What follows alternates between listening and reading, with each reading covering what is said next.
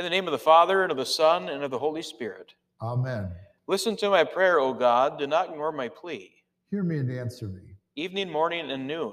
I cry out in distress, and he hears my voice. Cast your cares on the Lord, and he will sustain you. He will never let the righteous fall.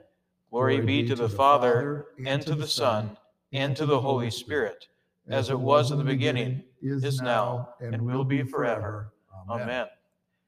Welcome to this week's edition of the Talk podcast, as we look forward to this coming Sunday, as well as, this coming Sunday, as we look at the text for Acts chapter 1, 12 to 26, and also as we discuss a hymn later on here in the podcast.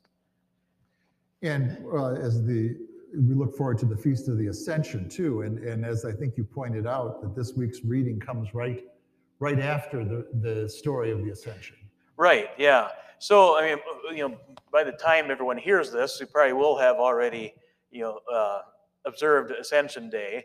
On Sunday then we'll be finding ourselves kind of living kind of with the disciples a little bit, kind of experiencing kind of what they experienced as they had just experienced the ascension of Christ into heaven, and then also now as they await that day of Pentecost, which we on Sunday will be a week away from then at that point.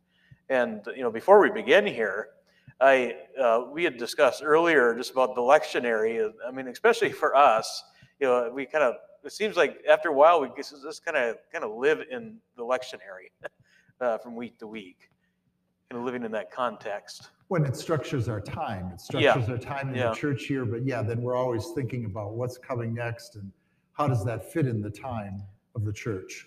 Right, yeah, and that's especially now. I am, for the listeners, lucky you get to hear me 3 weeks in a row here with the podcast and for preaching. So, even like now, I get even more a feel of this as living the lectionary. Well, a little inside baseball. The reason for that is Pastor was trying to get your opportunities to preach in there before you had to make those final wedding preparations as it gets closer to July. So that's part of the reason that Vicar is preaching three weeks in a row. And it gives me good practice. Yes. Yes.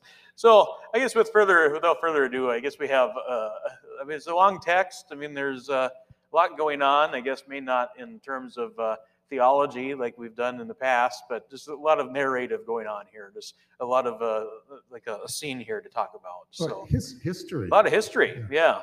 So first, I'm just going to actually read a text from the verses that kind of precede what actually we're reading this week. So this is Acts 1, 9 through 11. I'm just going to read these. This kind of gives us a feel for what we're being led into. And when he, Jesus, had said these things, as they were looking on, he was lifted up, and a cloud took him out of their sight. And while they were gazing into heaven as he went, behold, 2 men stood by them in white robes, and said, Men of Galilee, why do you stand looking into heaven? This Jesus, who was taken up from you into heaven, will come in the same way as you saw him go into heaven. And so, with this now, we get that scene of Christ ascending into heaven. Right away we think of our stained glass window in the front of the church that has that scene. We see this every Sunday. And now just to think of the disciples, and from their point of view, here they are gazing into the heavens, and I'm sure their eyes were fixed on that for quite some time. And it also talks about this being the same way that Jesus would return again, which makes such a nice bookend for the end of the church year, because as we come up to Pentecost and Trinity, we're at the end of what we call the festival half of the church year, where it talks about, basically it's a retelling of the life of Jesus. And then we have the long season where it's not that. But then at the end of that, we get the readings about the second coming of Christ. And so this, we return to that point at the end of the green season. Yeah, we get into that fall season, and we start kind of looking ahead more towards that kind of a new church year and the end of the church year. And when it comes to living the lectionary, I guess we do kind of base our time frame of life kind of off of that, at least around the office here, the way that we do things. And yeah, that's a good point you make. That this creates a good bookend. That this time, kind of the start of the ordinary season, I think is what we call it. Or what do we call it again? Well, some people do refer to it as the ordinary season. We typically use the term Sundays to number them, the Sundays after Pentecost, which, well, actually, we were talking about this in the hallway this last week. I don't like that system because I think it kind of skews your sense of, well, what is Pentecost about? Well, that's 50 days after Easter. I mean, I think to use the term ordinary time in the sense of ordinal numbers, not that it's boring. Yeah. Right. Yeah. It's just that you're using an ordinal system to count the Sundays rather than the festival half of the church year, which to me it captures more what it's all about. Right. Yeah. I think of this ordinal part that you use that word. I think of. Eventually, what do we have? Like the 14th Sunday after Pentecost, or whatever. Yeah, it goes to the 20s. Into the 20s, actually. I think by the end of the church year, it's 27, 28, something like that. Yeah. So it's just ordinal, not ordinary, as in not very interesting. Yeah, right.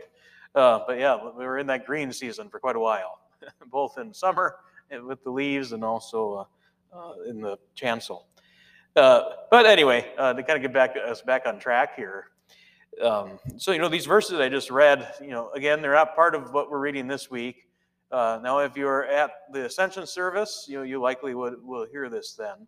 But again, it kind of leads us into kind of what we're going to be reading, because this is kind of what we leave off with, or left with, is the disciples gazing into heaven in this message from the two messengers, angels, speaking this word to them. And if you were an outsider looking at the disciples, just think of the scene of the disciples just kind of gazing up kind of into the sky and just kind of an awe as to what they had just seen, expecting probably to hear more of Jesus' words because he had just been speaking to them leading up to the ascension. So, they were probably waiting to hear, like, is he going to say something more here or what? But I think, soon they realized that, he has been preparing us, I guess we've seen in the last few weeks in the readings, preparing us for that time when he would no longer be by our side. And now this time has come. He is now going up to the Father like he had said he would, where he would go to prepare a place for us, so to speak. But how comforting it was, though, for those two angels to come and give them this message, that the same way you see Christ going up into heaven, he will come again.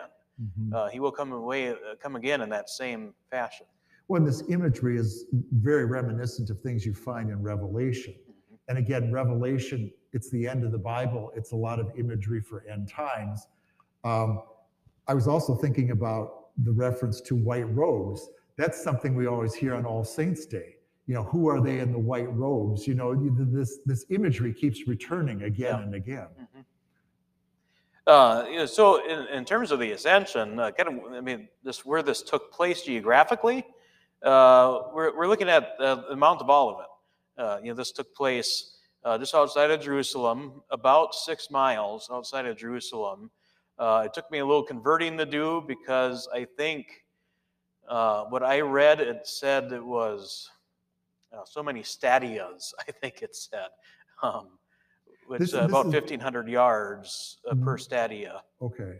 This is Mount Olivet, not the Mount of Olives. Yeah, Mount Olivet. Yeah. Yeah. Okay. Which is just a different place than the Mount of Olives. Yeah, different place. Yeah. Which you can see right across from the Kidron Valley as you're looking out over Jerusalem. But I don't think you'd be able to see Mount Olivet from just gazing out from the Temple Mount. Right. Be a little too far. Yeah, a little too far. Now, you've been to Jerusalem, right? Right, and that's why I can picture looking out. Yeah, looking out over the valley, you can see Mount of Olives, but you can't see Mount Olivet. Okay, but yeah, so this is where this took place. I guess just more of a trivia point here. Like I said, when I was reading on this, again, I forget the exact number, but it said it was so many stadias. I think if you think of it, like the word stadium comes from that. I think about the length of like a stadium field was about 1,500 feet. And that's the unit of measure? Yeah, that was your unit of measure. At least that was used in the commentary. But I did whatever amount it came out to be. It came to be about 6 miles. So that's where the ascension took place. But the apostles, they're standing there gazing up into heaven. The angels come to them, and now they're ready to go back to Jerusalem. They're ready to go take their post and wait 10 more days now until Pentecost before they would be sent that promised Holy Spirit that we just heard that promise given this past Sunday in the reading from, was that chapter 17? I think they were in, yeah. No, John. I'm thinking of John. Mm-hmm. John 14, yeah. We're kind of been all over the place here with the kind of what accounts we're hearing this all this from. But the disciples then, this interval of time they're in now between Ascension and Pentecost, they don't waste their time. I mean, they're not just sitting around daydreaming and just waiting, but they spend it in prayer and much meditation and like I said, just waiting for the Holy Spirit to come. And they had to get their businesses in order. If they're going to continue this ministry of the Lord, they have to get business in order, and that includes filling a vacancy. What we'll find out. Mm-hmm. So with that, I think we should actually get into the text then. Mm-hmm. Paul, would you be able to read verses, this is Acts 1:12 through 20 for this first section. Then the apostles returned to Jerusalem from the mount called Olivet, which is near Jerusalem, a Sabbath day's journey away. And when they had entered, they went up to the upper room where they were staying, Peter and John, James and Andrew, Philip and Thomas, Bartholomew and Matthew, James the son of Alphaeus, and Simon the Zealot, and Judas the son of James. All these with one accord were devoting themselves to prayer, together with the women and Mary, the mother of Jesus, and his brothers. In those days, Peter stood up among the brothers. The company of persons was in all about 120, and said, "Brothers, the scripture had to be fulfilled, which the Holy Spirit spoke beforehand by the mouth of David concerning Judas, who became a guide to those who arrested Jesus. For he was numbered among us and was allotted his share in this ministry. Now this man Judas bought a field with the reward of his wickedness, and falling headlong, he burst open in the middle, and all his bowels gushed out. And it became known to all the inhabitants of Jerusalem, so that the field was called in their own language Al-Keldama, that is, field of blood. For it is written in the book of Psalms, may his camp become desolate, and let there be no one to dwell in it, and let another take his office." Yeah, thank you. So our first paragraph here, I mean, there's not a lot going on, and just kind of listing, kind of introducing here, kind of the scene and what had happened. So again, the apostles returned to Jerusalem from Mount Olivet, where the ascension took place. Again, it's about a Sabbath day journey away. And, they had entered and went up back to the upper room where they had been before. We've become familiar with this upper room this last month and a half, different accounts we've heard. But, we find they're not alone. I mean, it's not just them, but we also have the women who are there, the women from Easter morning. The only one that is named is Mary, the mother of Jesus. And then about 120 others. Then about 120 others, which, it's not really told us who, all these 120 were, but they were likely the believers or those who professed Christ in Jerusalem at that time.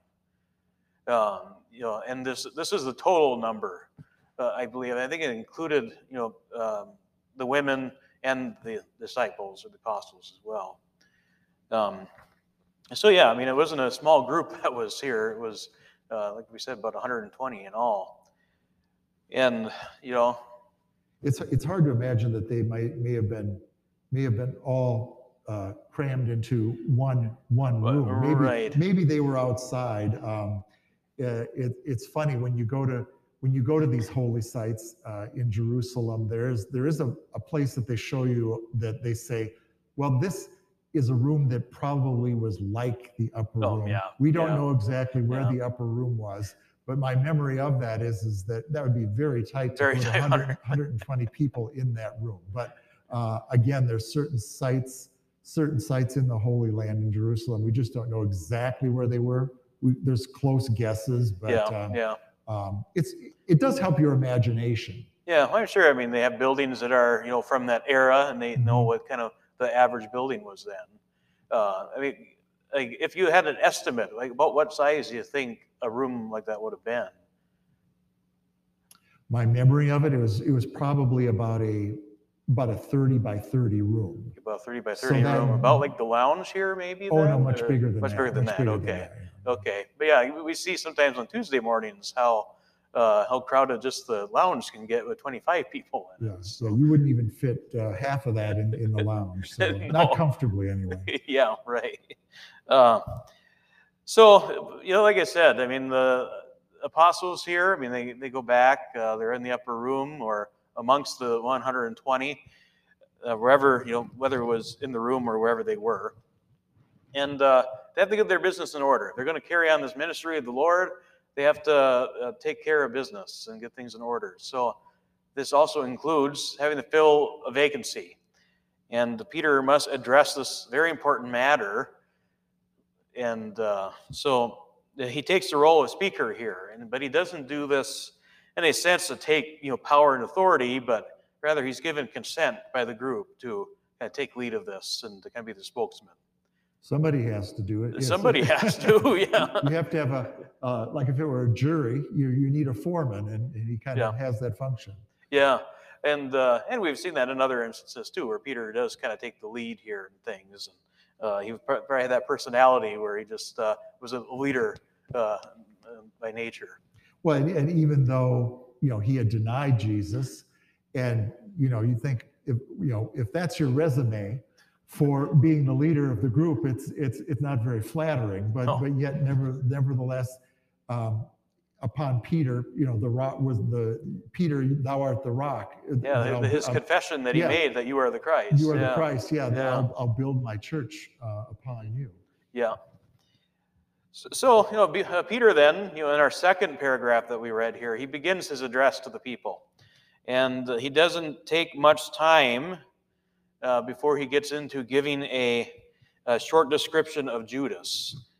And then, if you're looking at this in your Bible, I think you likely will have a section in this text that is in brackets. It's, listening is kind of hard to tell, but Luke actually had to go and, the author of Acts, actually had to go and add a little note just to expand a little bit on the story of Judas, kind of what took place. Because, many who are reading this letter that Luke wrote, or the Acts of the Apostles, they were Gentile believers. It likely wouldn't have known the whole story behind Judas. So we kind of get this description then, this full description of Judas from Luke. And in this, Luke says that the scripture had to be fulfilled. Actually, Peter said that portion. And what scripture had to be fulfilled? That's Psalm 41, verse 9, where the psalmist, he says, "Even my close friend in whom I trusted, who ate my bread, has lifted his heel against me." And there we have that pointing ahead to Judas. I mean, how he would betray the Christ. And we all know that story of Judas. We went to go get the guards and the chiefs and so forth to bring them to where Jesus was in the garden, and paid them off to go and arrest him. And we all know that story. And and that prophecy, it wasn't just in the Old Testament. I mean, even leading the events of Holy Week, leading right up to it, he said, one of you will betray me. I mean, he knew it was going to happen. Yeah, he knew it was going to happen, and he was very well aware of the prophecies as well. And I mean, Jesus being, I mean, yes, fully man, but also fully God, knew this. He knew it was going to be. And I think one of the gospel accounts, doesn't Judas actually get up and leave? There's actually more of a reference to Judas, I think, one of the accounts. Okay. Don't hold me to that. Listeners can go and read the different accounts of that upper room narrative, I guess. But yeah, I mean, so Judas, yeah, he would be that close friend who would betray the Lord. And so then we also get elsewhere kind of the story of, Judas, after he did this terrible deed, I mean, eventually that guilt got to him. So that money that he had been given to be able to lead them to Jesus, he actually brings back to the temple to give back to the priests, but they wouldn't accept the money back. So Judas, leaving the temple, ends up throwing the money onto the floor of the temple, and then the priests then, they actually take that money and then go buy a field out of that, which then in a sense, I mean, this money was still Judas's in their eyes. So in a sense, Judas is buying this field. Mm-hmm. And then that's where we get now this, the scene of the suicide of Judas then. It takes place out in that field. Came to be known as Keldama.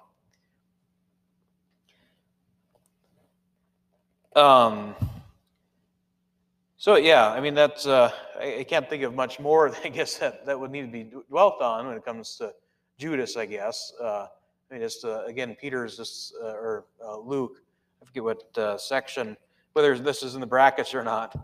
Yeah, no, that's more Luke's additional note where this is described. And it mentioned that, this may his camp become desolate. Well, that area would eventually become desolate. I think was it that portion of Judea, I believe. So then, we have this unfortunate vacancy now. We're down from 12 to 11 apostles.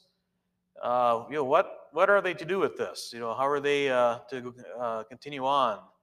Well, Peter gets into this now in this next section. And we have this in verse 21 through 26. Would you be able to read that for us? So one of the men who have accompanied us during all the time that the Lord Jesus went in and out among us, beginning from the baptism of John until the day when he was taken up from us, one of these men must become with us a witness to his resurrection. And they put forward to Joseph called Barsabbas, who was also called Justus, and Matthias. And they prayed and said, "You, Lord, who know the hearts of all, show which of these two you have chosen to take the place in this ministry and apostleship from which Judas turned aside to go to his own place." And they cast lots for them, and the lot fell on Matthias, and he was numbered with the 11 apostles. Yeah, so we have here, they've identified that, okay, we must fill this spot that Judas unfortunately left. You'll notice how many times that Peter keeps referencing Judas again, just kind of cutting to the kind of reality as to what had happened and what he had done. And even just saying to the point that, Judas, turned aside to go to his own place. Well, it's an awfully nice way of saying that he bailed out and became a defector and turned against them. Yeah. And he got what he deserved, I guess. Yeah. And well, anyway, so Peter, suggests to the group, and they accepted this suggestion, that they choose, from a disciple or a follower. So that's the distinction to make here. So we have the 11 apostles, the original disciples, but then we also have just the disciples, the followers now of Jesus. For example, I mean, the 120, as believers, we are disciples. Mm-hmm. Followers or students is another translation. But so there's kind of a distinction here between the apostles and then the disciples as well. But anyway, so Peter's suggestion and his qualifications he lays out for them, was to pick someone who had been along their side from the beginning. That time that John was baptizing, 3 years earlier, to the Lord's ascension. Someone that who had seen all of what had happened, and then most importantly, whoever they choose must be a thoroughly competent witness of the resurrection of Christ. I guess you think of like now one of our qualifications for an overseer, you must not be a recent convert. I suppose they didn't want someone who didn't even know what happened with the resurrection, but they wanted someone who had been there through all this. But yeah, it gives them credibility. I think, especially in these first decades after all these events, I think you want to be able to say, yeah, I was there. I can attest to this. Right. Yeah. And then especially as later on we get more in the era of Paul and everything, they were able to kind of build up to that time frame. But so now there are two chosen: Joseph Barsabbas, and then who's also called Justus, but then Matthias. And these two are likely, but the only two that met those qualifications that Peter had laid out before them. At least they had two to choose from. Yeah, at least they had something to choose from. Yeah, it wasn't okay. Here's one, or fill in the candidate's name, whatever you want. Yeah. Well, it says they put forward two. I mean, maybe there were some others. Could have been more. But they certainly hadn't shaken the bushes enough to find a greater number. Yeah. Right. Yeah. I'm sure they were probably confident in that these two would be fitting, of those qualifications that Peter gave. So then we get, are given this description of kind of this process they went through, casting lots. Now, we don't know exactly what this would have looked like, but it likely was modeled after kind of what is in the Old Testament. And actually pulled this from another commentator here, that they said that tablets on which the names of Joseph and Matthias were written were employed, or I guess handed out or something. Then these were shaken in the vase or vessel in which they had been deposited, and the lot which first fell out furnished the decision. I'm trying to think of a modern equivalent to that. Well, to me, it sounds like shaking dice in a cup. Yeah, right. Yeah, yeah. Shaking dice in a cup, or maybe putting something in a hat, and I don't know. That's kind of what came to my mind a little bit, but something like to that extent. And so yeah, and this lot, it fell on Matthias, and that's Matthias is who they chose to fill this vacancy of Judas, and who would fill that spot that in apostleship which Judas had turned aside and left empty. So yeah, they select Matthias, and we had talked at the beginning and how this interval of time between the Ascension and Pentecost, how the disciples didn't waste it. That they spent much of the time in prayer. So after they select Matthias to take the place of Judas, they say a prayer. I mean, they lay this decision in the Lord's hands. Not merely just from their wisdom as to who they thought it would be, but they lay it. I'll just say what they say. You, Lord, who know the hearts of all, show which one of these two you have chosen to take the place in this ministry and apostleship from which Judas turned aside to go his own way.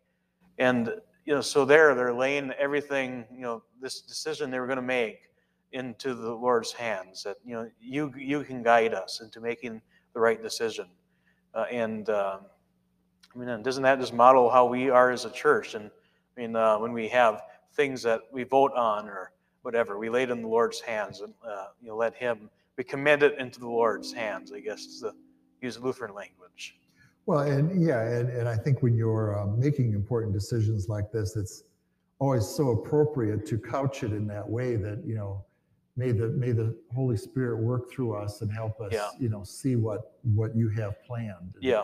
To give us the wisdom to be able to know what He wills.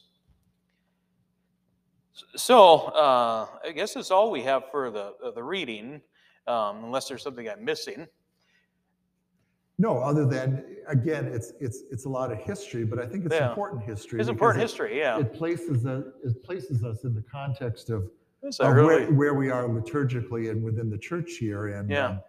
I know, for you as a preacher, there's not as much there when you're looking for a gospel message, but we saw a lot of that in the epistles and the gospels. But we've moved into this phase now of studying the first readings, which for this Easter season have all come out of the book of Acts, and then going forward they'll be out of the Old Testament. So it's going to continue on that path where we get more history than gospel. But I think whoever I happen to be talking with on that day, whether it's you or pastor, there's ample opportunities to fill in the gospel message. Oh, it's ample opportunities. Look at the other pericopes for that week and fill in the blanks with it. So with that said, what do we have for a hymn this week, Paul? The hymn I chose is one that I think fits nicely in this slot post-Ascension, but still we're in the Easter season, and that one is number 532 in the Lutheran Service book, "The Head That Once Was Crowned with Thorns." And when I went to the essay that was provided in the companion, they said that, well, this hymn is frequently sung for Ascension, but yet they did not put it in the Ascension section of the hymnal, which I thought was very amusing. I definitely hear it with those overtones to it. Well, just the title itself, "The Head That Once Was Crowned," the first line I should say, "The head that once was crowned with thorns is crowned with glory now." It just really speaks, it's a wonderful summary of where we are in the church year. We've already been through these through 6 weeks, and Christ has ascended. He's at the right hand of God.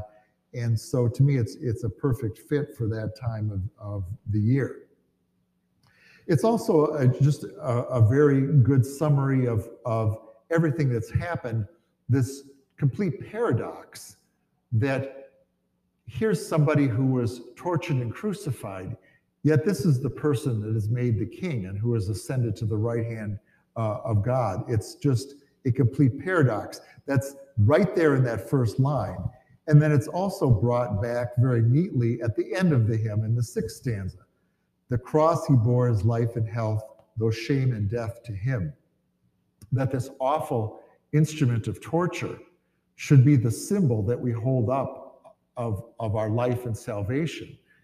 And it's the equivalent of, at the beginning, it talks about a crown of thorns.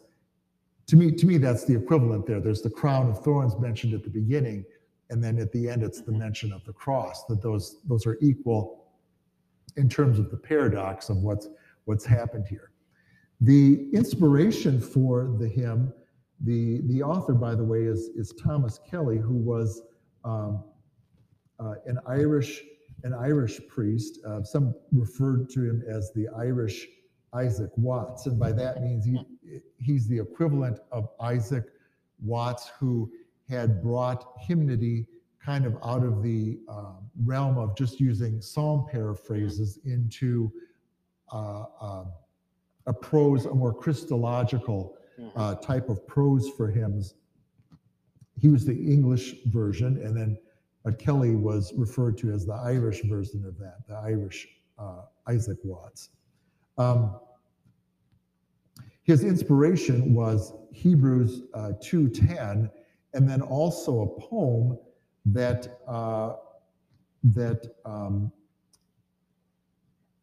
let's see, the poem was called Serious Meditations Upon the Four Lasting Things: Death, Judgment, Heaven, and Hell. Kind of heavy duty. When you think about it. It was a poem from about 1665, and the first stanza is almost literally a quotation right out of that poem. But it's the weightiness. It reflects the weightiness of what happened here, the weightiness of this story, the importance of this story, the meaning of Christ's suffering, the meaning of what it means for our death, the judgment and heaven and hell and our relationship to those things. And so that was his inspiration, Thomas Kelly, the author. He wrote about 750 hymns altogether, and his own background was that his father was a lawyer, and he was on that track as well. He studied law, and then later in life began to study Hebrew. And I think this getting into Hebrew and studying theology a little bit more made him ponder theological questions a lot more. And he became an ascetic, and through that self-discipline, kind of followed that same path that Luther did. That he felt like he needed to deny himself and suffer to warrant being justified, and then eventually came to the conclusion, no, we're justified by grace. And so followed kind of a similar path as Luther.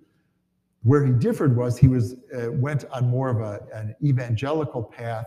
Luther kind of retained, a lot of the trappings of the church, but Kelly was more somebody who wanted to, throw them off and maybe wasn't quite as traditional, but certainly came to that same important realization that we are justified by grace through faith.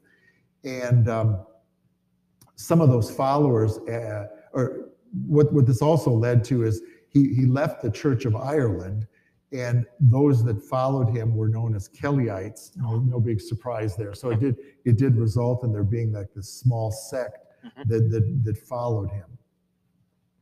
We have two of his texts in our hymnal. There's this one, and the other one is a penitential hymn, which the title of which is escaping me right now. Part of the title is God would not have the sinner dead. It's about confession, and it's found in the confession section of the hymnal.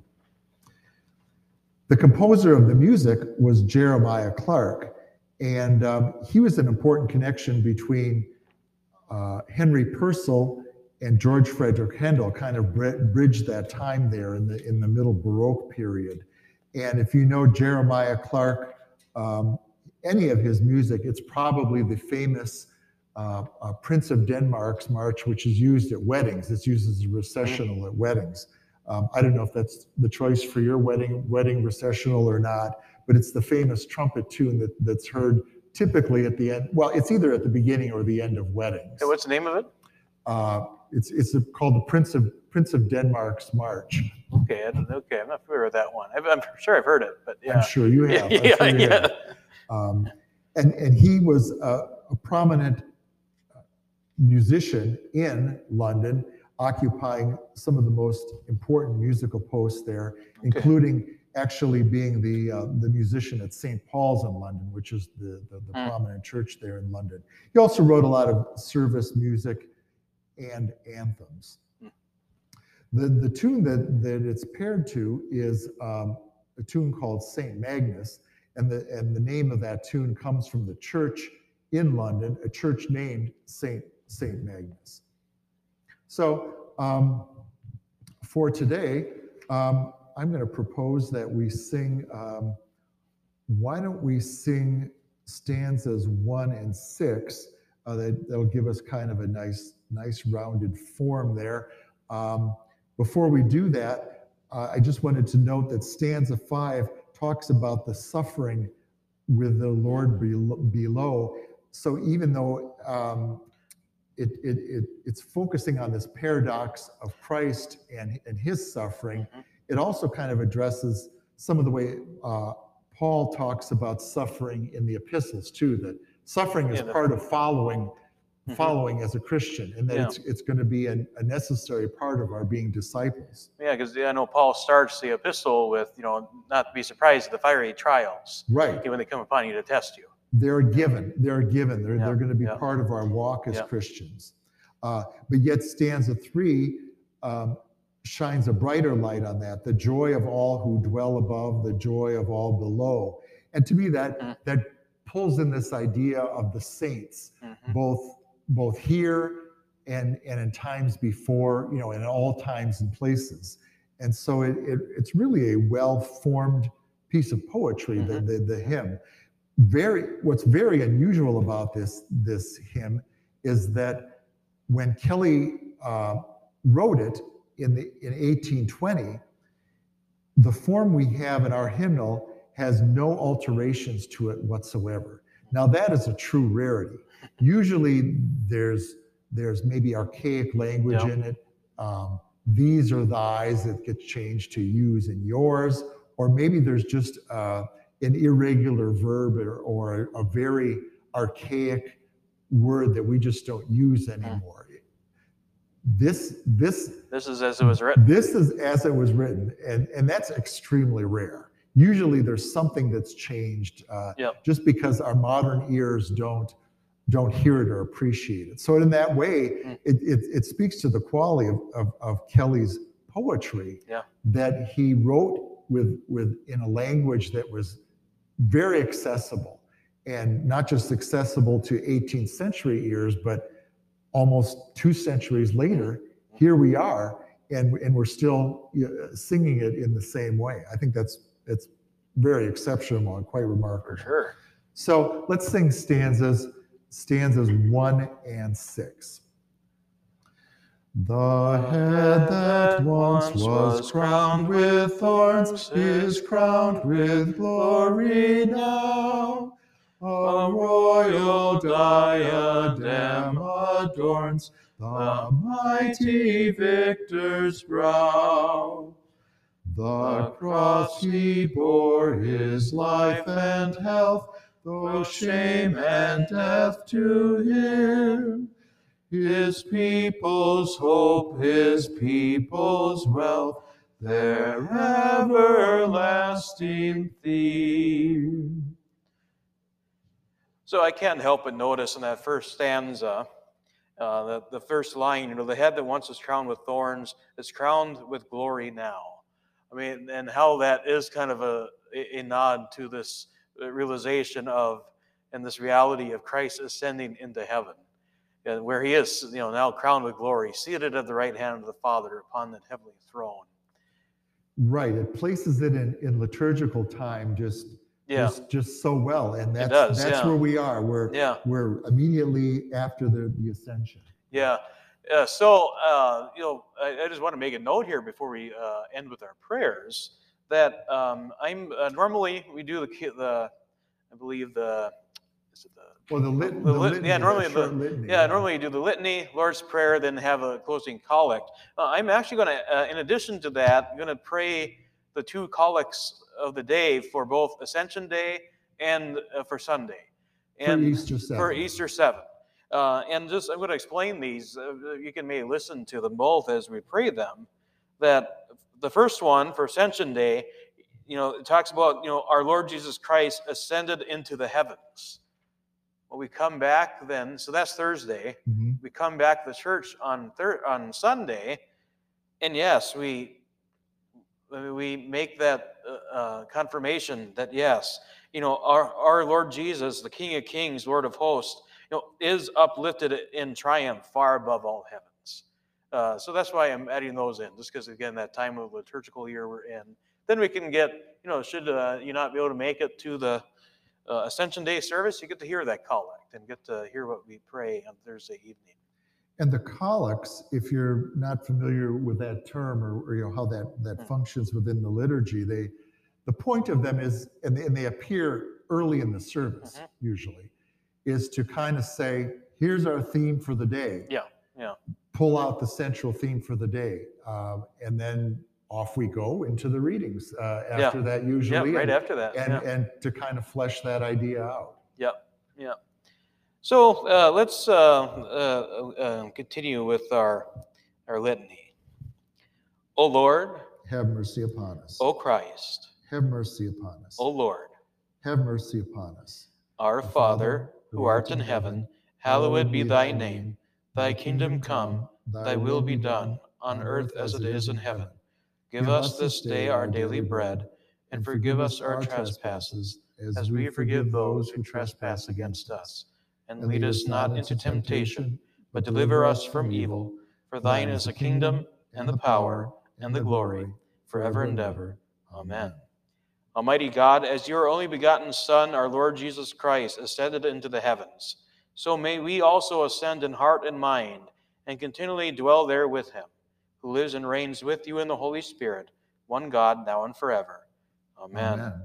O King of glory, Lord of hosts, uplifted in triumph far above all heavens, leave us not without consolation, but send us the Spirit of truth, whom you promised from the Father.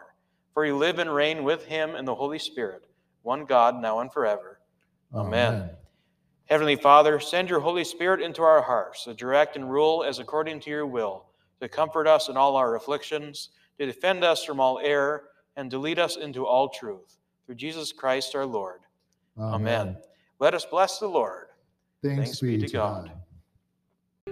Please join us for worship this weekend. Our worship opportunities are at 8 a.m. and 10:30 a.m. on Sunday, and on Mondays at 6:30 p.m.